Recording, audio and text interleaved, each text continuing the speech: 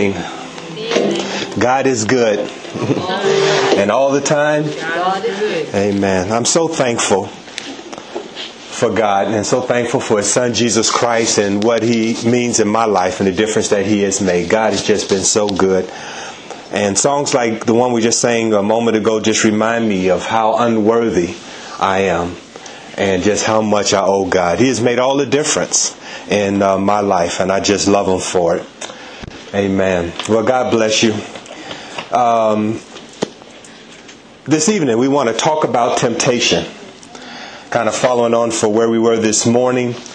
This morning as we looked in the epistle of Romans, talked about how that God has set us free from the power of sin. And that's a wonderful experience to have. No longer bound by sin, no longer under sin's control or domination. But yet, this evening we want to consider this very important point that we face temptation every day. We're still susceptible to temptation and will be as long as we're in these earthly bodies and on this earth. And so that's why I want to talk about this, about temptation. And I believe that to be forewarned is to be forearmed. If we understand what it is that Satan is trying to do, then we can be on guard against it. The scripture talks about how that we're not ignorant of Satan's schemes, and he has a plan to destroy each and every one of us. Now, as we go through this, we'll be looking at this kind of in depth, and I hope to share some things that will be very practical and very helpful. But I want to say at the outset that we can't overcome temptation without the presence of the Holy Spirit in our life. We can't do it in our own strength. This isn't a magic formula or some things we can kind of live by and apply to our life that's going to help us to do it on our own. We've got to surrender our lives to God, have the Holy Spirit have control of us, or we will fall every time. Amen? We can only do it in His strength and in His power. And as I said this morning, I've tried it. So I'm telling you, it doesn't work. You can't do it yourself. It's when you stop kind of white-knuckling it and stop trying to discipline yourself and work hard as you can and focus on it every day and really surrender every aspect of your life to God and be obedient to Him in every aspect of your life, that real power and real victory will come. And that's what we want to look at tonight. But let's start with this particular passage in James chapter 1. I want to look at verses 13 through 15. Just 3 verses, James chapter 1, verses 13 through 15. That's where we'll begin tonight. Verse 13. When tempted, no one should say, God is tempting me. For God cannot be tempted by evil, nor does He tempt anyone. But each one is tempted when, by his own evil desire, he is dragged away and enticed. Then after desire has conceived, it gives birth to sin, and sin, when it is full grown, gives birth to death. Let's just acknowledge the Lord in prayer. Our dear Heavenly Father, we thank You for the opportunity to be gathered once again. And Father, thank You for Your presence, and thank You for how Your Spirit has already ministered to our hearts through song as we've worshiped You and praised You this evening. Now, God, as we turn our attention to Your Word, our hearts are open, our minds are alert. We want You to speak to us. So, Father, I pray that You would use me as Your vessel. Speak through me. Give me the words that You would want me to share. Father, again, I thank You this morning how You blessed me in my physical body, and just pray that You'd help my voice to hold up and help me to be able to declare in a very clear and practical way the truth of Your Word. Father, I also pray for everyone under the sound of my voice that You prepare their hearts to hear from You. And Father, pray that we would not just be hearers of the Word, but be doers as well. So God, I pray that You would hide me now behind the cross, so only You are seen. In Jesus' name we pray. Amen. This passage that I referred to a moment ago that we just read, James chapter 1, verses 13 through 15, really explain the source of temptation. And in verse number 13 it says that God cannot tempt anyone. But in verse 14, each one is tempted when by his own evil desires he is dragged away and enticed.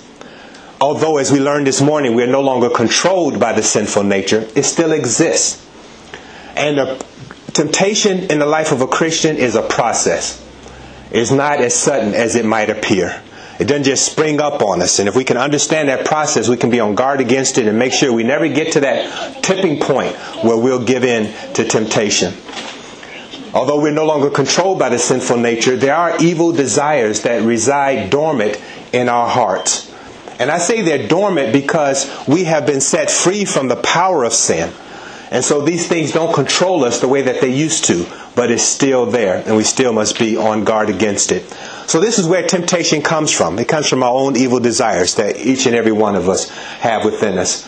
And that's something we're never completely free of until we leave this earth and we have our glorified bodies and eternity. But we don't have to give in to temptation. Here's the first step, though, in temptation. The first step in verse 14 is when we are dragged away. Satan wants to draw us away or drag us away from Christ, to get us in a position to where we are susceptible to temptation, to where we are in the right frame of mind and something that's happened in our heart. So when that temptation opportunity comes, we'll give in to it. Satan wants to get us in that frame of mind first so that the temptation that he brings in our way can be effective.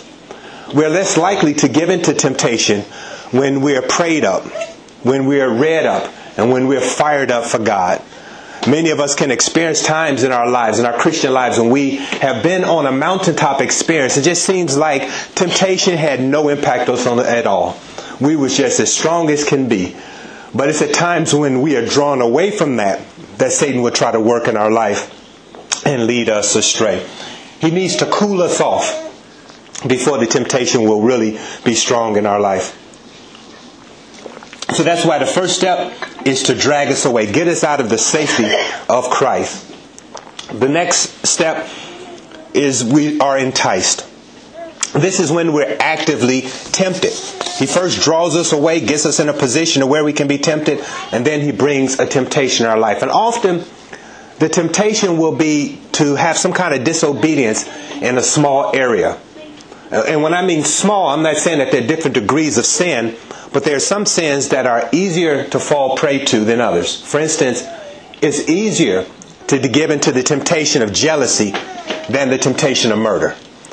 So in these small areas of life, and it may be something like what we watch, what we read, what we listen to, the people we associate with, the places that we go, where God has placed in our heart a warning that this isn't a good place to be in. This isn't a good program to watch. This isn't a good book to read. These aren't good people to be around. And if we override that, if we disobey that, then that's the first step down a very slippery slope. The other point is that Satan knows exactly what to use to tempt each and every one of us.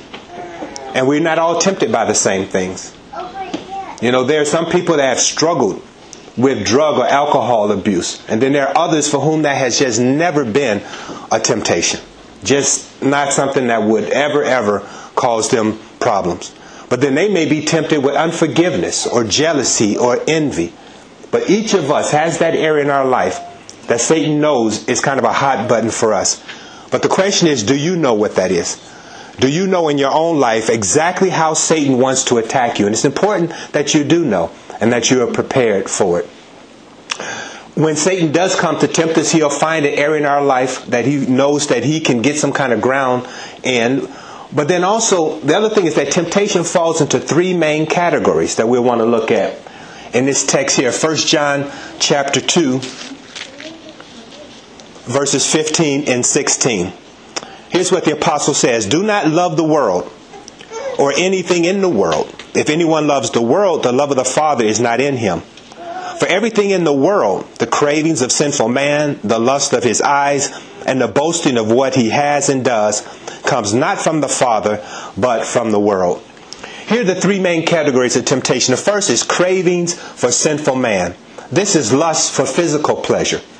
And lust is defined as an improper desire for something.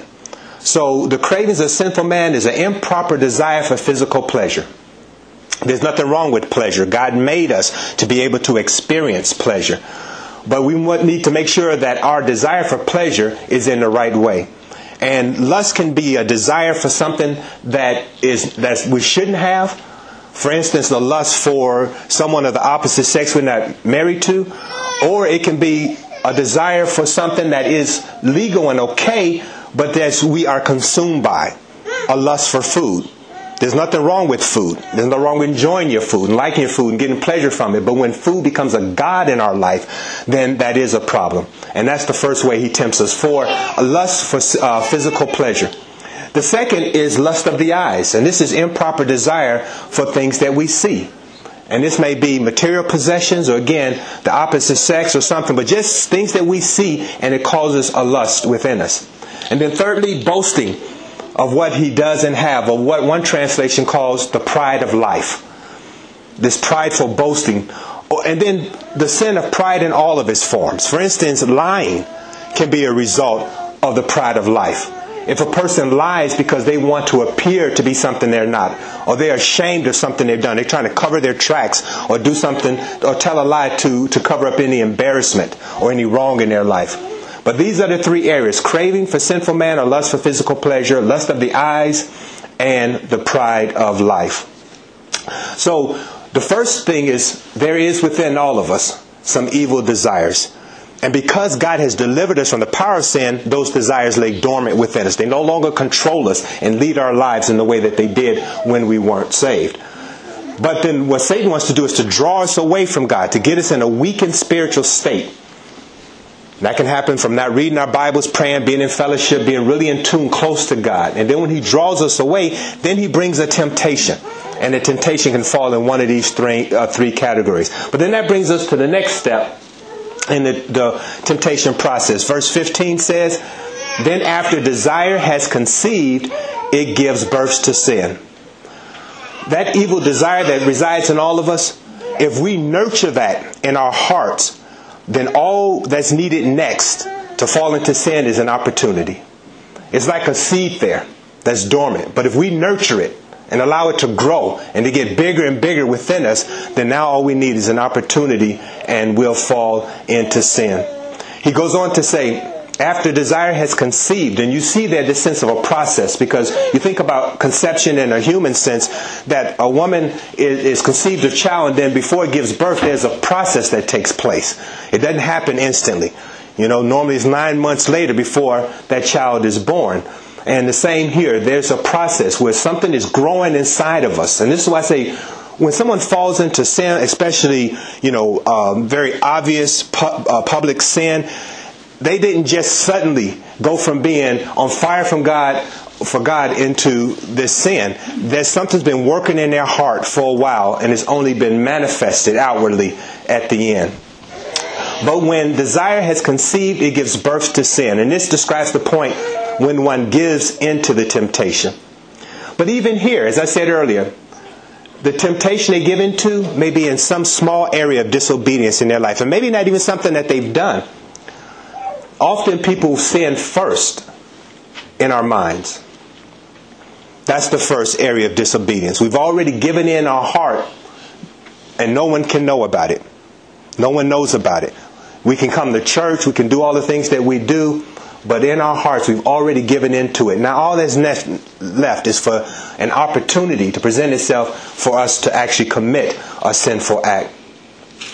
I make this point because it's important for us to realize you could have someone that if you gave them a list of all of the acts of sin, like adultery, murder, stealing, lying, cheating, things that you actually do, they could tick the box and say, nope, I've never done any of these things. And yet they could be very, very far away from God. They could have already sinned in their heart. Jesus made this point in the Sermon on the Mount. He says, you have heard in the past, thou shalt not commit adultery. But I tell you, if a man looks at a woman to lust after her, he's committed adultery already in his heart. And Jesus was making this point, that it begins in our heart and in our mind. Because our body will never go where our mind hasn't already been. So it's important that we realize that and not allow these evil desires to be nurtured and to grow within us. Then the next step, at the latter part of 15, when sin is full grown, it gives birth to death. The ideal being expressed here is again how sin starts off as a small thing, often just in our hearts, unnoticed by others. But as it grows, it manifests itself more and more in our actions. And then eventually, if it's not repented of, it will enslave us and it control us. And it will result in spiritual death. Separation from God, loss of fellowship, loss of intimacy with Him. So here's this process that works out in the life. I was thinking about a mental picture of this.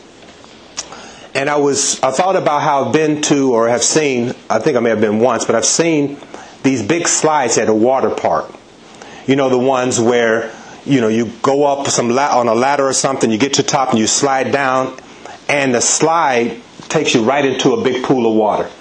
I'm sure we all have either seen or familiar with it. Well, imagine that pool of water is sin. The drawing away process is the decision to walk to the edge of that ladder.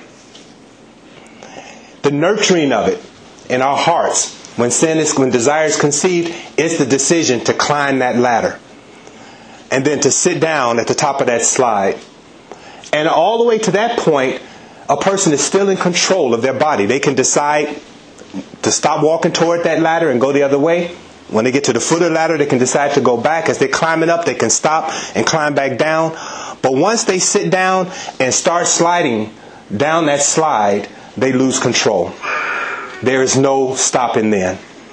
And they will plunge into sin. And that's how the process of temptation takes place in our life. And that's why people can sometimes feel like, I've given in to this temptation and I was powerless against it. The Bible talks about how we've been freed from sin and that the power of God can keep me, but I don't understand that because I say I'm not going to do it. I try not to do it, and yet I find myself doing it again. And I'm telling you, believe me when I say it, that I tried everything to stop and I couldn't, so it's impossible to do it. Well, that's because they're describing the experience as they're sliding down that slide. And they're absolutely right. You come to a point to when you lose all control and you cannot stop.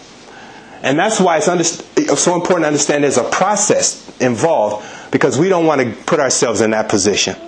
Because in that position, the Spirit of God can't help you then. The power of God can't keep you. If we start sliding down that slide, He's not going to reach out and grab us mid-thing and pull us back up again. That's it. It's over. But what the Spirit of God will do is when we're being, a voice in our head is saying, go stand next to that slide, it's saying, don't do it. That's the Holy Spirit. And if we override that and go there, then as we're climbing up that ladder, He's saying, stop. This isn't going to end well. Don't do this. And if we stand up there, He said, don't sit down because if you do, you're going to start sliding.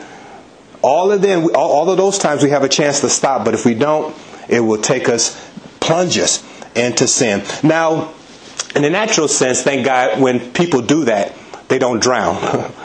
But when we talk about that pool being sin, that's exactly what happens. When we plunge into that sin, we end up drowning. We experience that spiritual death, that separation from God, that loss of fellowship with Him.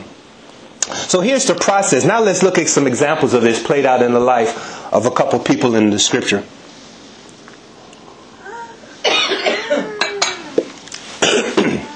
Excuse me. The first I want to look at is Eve in Genesis 3 and 6. The passage says, when the woman saw that the fruit of the tree was good for food and pleasing to the eye and also desirable for gaining wisdom, she took some and ate it. She also gave some to her husband who was with her, and he ate it. Now, all the things I've just said, I just want to identify in her experience. First, she was drawn away from safety and put in a position to be tempted. I don't know exactly how large the Garden of Eden was. The Scripture doesn't tell us. But I'm sure it was bigger than this room. It would have been a huge place. Because we know that because all of the animals live there and things. It could have been several miles in diameter. Why was she standing next to this tree? The only tree that she was told not to eat from. It wasn't because nowhere she went in the garden could she not observe it. I'm sure that it was big enough that there would be times where she could be way on the other side and nowhere near it. But she was drawn away from safety and put in a position right next to that tree where she could be tempted. It says in the text that she saw that the fruit of the tree was good for food. That's an example of the crazy cravings for sinful lust. for sinful lust, a lust for physical pleasure. It looked good. It says it was pleasing to the eye. That's an example of the lust of the eye, improper desire for something she saw. And then it was desirable for gaining wisdom. There we see the sinful pride of life. She wanted to be like God. That was her motivation. That if I eat this, my eyes will be open and I'll know what God knows. And that was pride. So all of these categories were met in her experience. And her sinful desire, her lust for pleasure and to be like God, plus temptation, the temptation to eat of the forbidden fruit, plus the opportunity, she was standing right next to the tree, led to sin. But she actually sinned in her heart before she actually ate the fruit. And that's how sin is. It's not just if she took it and held it to her lips, as long as she never bit, then she was okay. No, in her heart she had already made a decision. I'm going to rebel against God. And then her actions was just a follow through of the commitment that she made. And when her sin was finished, the result was death. And in the case of Adam and Eve, it ushered in physical death. Because if not for mankind's sin, we'd all live forever. But there was physical death, not immediately, but eventually, and spiritual death. There was separation from God and loss of fellowship. The next example is the life of David. In 2 Samuel chapter 11, verses 1 to 4. It says, in the spring, at the time when kings go off to war, David sent Joab out with the king's men and the whole Israelite army. They destroyed the Amorites and besieged Rabbah, but David remained in Jerusalem. One evening, David got up from his bed and walked around on the roof of the palace. From the roof, he saw a woman bathing. The woman was very beautiful. And David sent someone to find out about her. The man said, isn't this Bathsheba, the daughter of Elam, and the wife of Uriah the Hittite? Then David sent messengers to get her. She came to him, and he slept with her. Now we see the same process in David's life. David was drawn away by not going to war with his men. And this put him in a position to be tempted. He should have been out on the battlefield, leading the children of Israel in war. But instead, he stayed back in Jerusalem. And he was somewhere he shouldn't have been.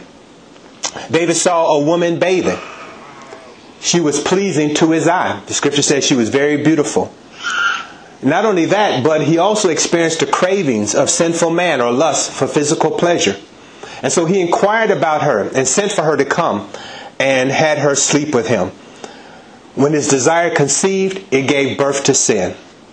And he too actually committed sin before he committed the act of adultery, because he lusted after her in his heart. And then all of his actions afterwards, just following through with the commitment that he had already made, the decision he had already made. And then when sin was full grown, the actual act, it gave birth to death. Both spiritually and unfortunately, physically as well. 2 individuals died as a result of what David did. Bathsheba's husband, Uriah, and actually more than that, because David had a number of people killed in that battle to cover up the fact that he was killing Uriah. But Bathsheba's husband, Uriah, was killed. And then the child that was conceived out of that union ended up dying as well. But the point in this is that in both cases, their ultimate fall was a result of a process of temptation. Something was working in their heart, leading them down this slippery slope, and they fell into sin. Well, we looked at these 2 examples to try to see this process in the life of some people. But now let's look at some final points that we can apply to our lives to help us to overcome temptation in our life. And the first one is this. We need to be on guard against it. 1 Peter 5:8 says, be self-controlled and alert. Your enemy, the devil, prowls around like a roaring lion looking for someone to devour. Every morning you get up, Satan has a plan to attack you that day. He wants to discourage you. He wants to get you far away from God. He wants to destroy you. He wants to keep you from realizing all that God has for you in your life. And we need to be on guard against that. Can you imagine being out on a safari and being told that there are lions out here and just kind of having a picnic out in the field, not paying attention or walking around? No, you would be on guard against that. If someone said there are wild lions loose, well, there's a wild lion loose in your life, and it's Satan. And if you're not paying attention to him, you better believe he's paying attention to you. We need to be on guard. And the way we do that is we need to avoid temptation. We need to avoid putting ourselves in positions where we can be tempted. My father often had an expression that if you know sin is on a particular street, what are you doing in the neighborhood? But isn't that how many of us are? We put ourselves right in a position where we can be easily tempted instead of taking steps to avoid temptation. And that's what Jesus prayed, on a couple of occasions in the model prayer, and lead us not into temptation. The ideal is to avoid it. He didn't say don't lead us into sin. That's too late. Avoid the temptation itself. The next point is stay grounded in God's Word. I'm really concerned about something that I just get a sense is happening within Christian circles today. And that is a real devaluing of God's Word. That the Bible is not held to the esteem that it should be. This is God's revelation of Himself to us. The only way we can really know God is through His Word and through His Spirit. Amen. And if we don't spend time in the Bible, then we won't know God. And here's the real danger. A lot of people are forming opinions of God, ideas about God, what God's preferences are, how He wants us to live, that are completely divorced from His revelation of Himself. I think God is like this. I think God is like that. Oh, I think God doesn't mind this. Oh, I think God doesn't mind that. How do you know what God feels like if you don't know His Word? That's why we need to be grounded in God's Word. As I stand here and look across the audience, many of you, I know your names and recognize your faces, but I've not spent a lot of time with you. So it would be really foolish of me to stand here and try to describe you. I'll take Sandy for an example. I don't know what his favorite food is. I don't know what his favorite color is. I don't know if he likes football or what team he's. So it's a lot of things about him I don't know because I've not spent much time with him. But people who know you well, they know these things about you. They know some of your likes and dislikes and whether you support football team and all of these things because they know you. This is how we get to know God.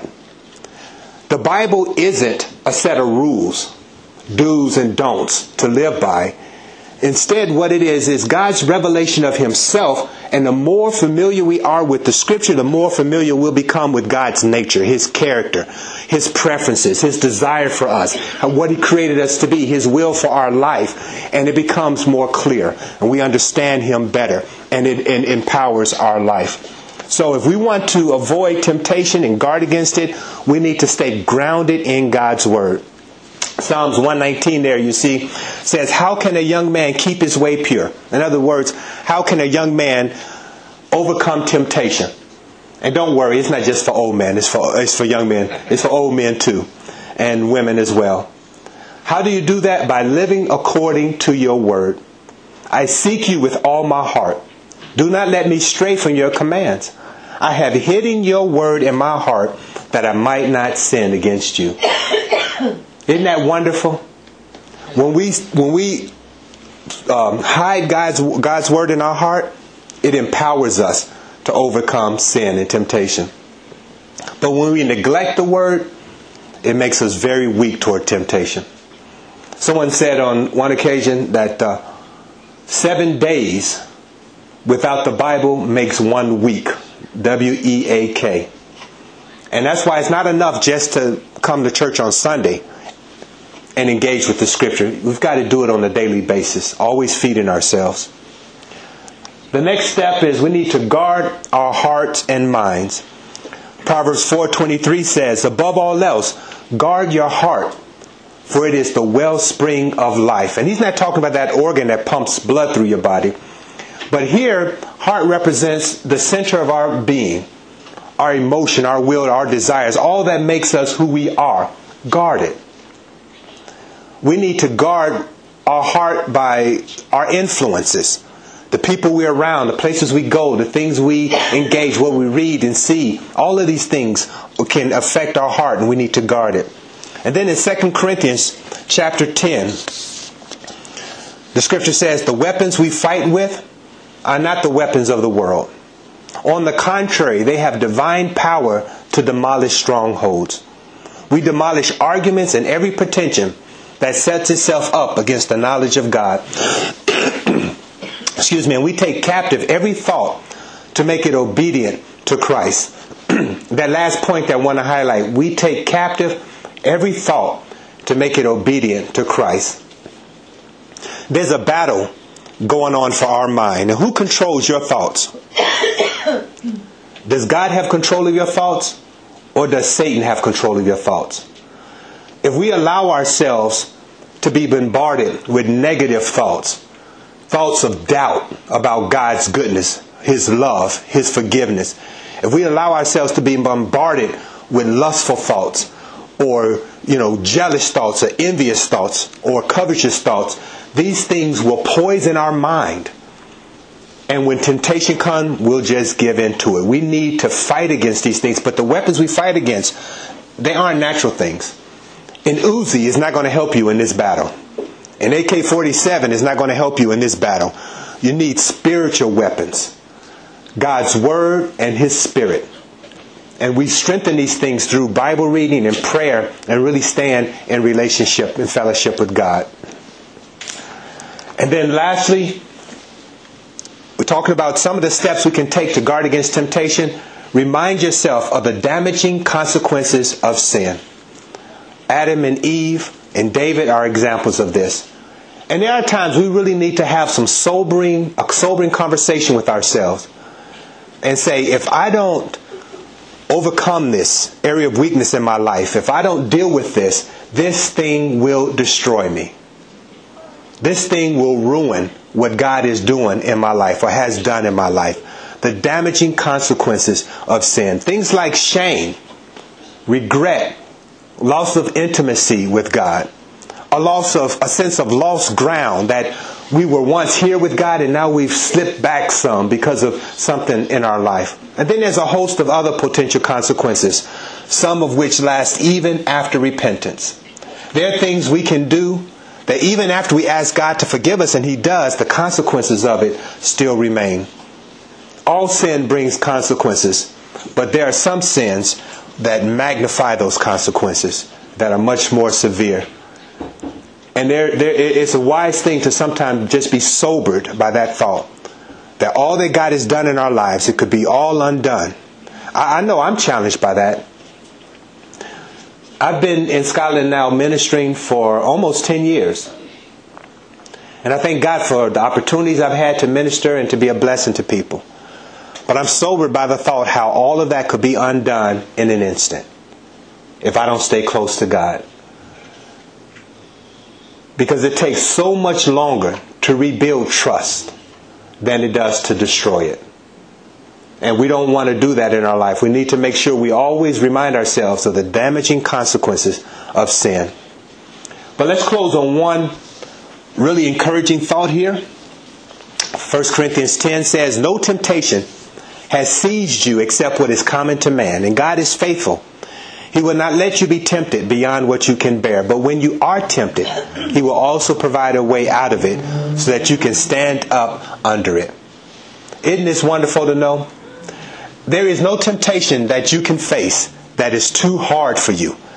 There's no temptation that any of us will face that we just can't handle with God's strength. Whatever it is, God will give us the strength to stand up to it. And praise God for that. I hope this has been helpful to you tonight. And let me just say that if you do give in to temptation, repent quickly. Don't let it drag on. Don't let Satan keep you in a place of saying, well, you've messed up, you failed, so just give up. Never give up. Get up. Dust yourself off and start again with God. Because He'll always forgive you and take you back and continue to be with you. But what we must do if we do fall is make sure that we truly repent, which means we must make changes in our life.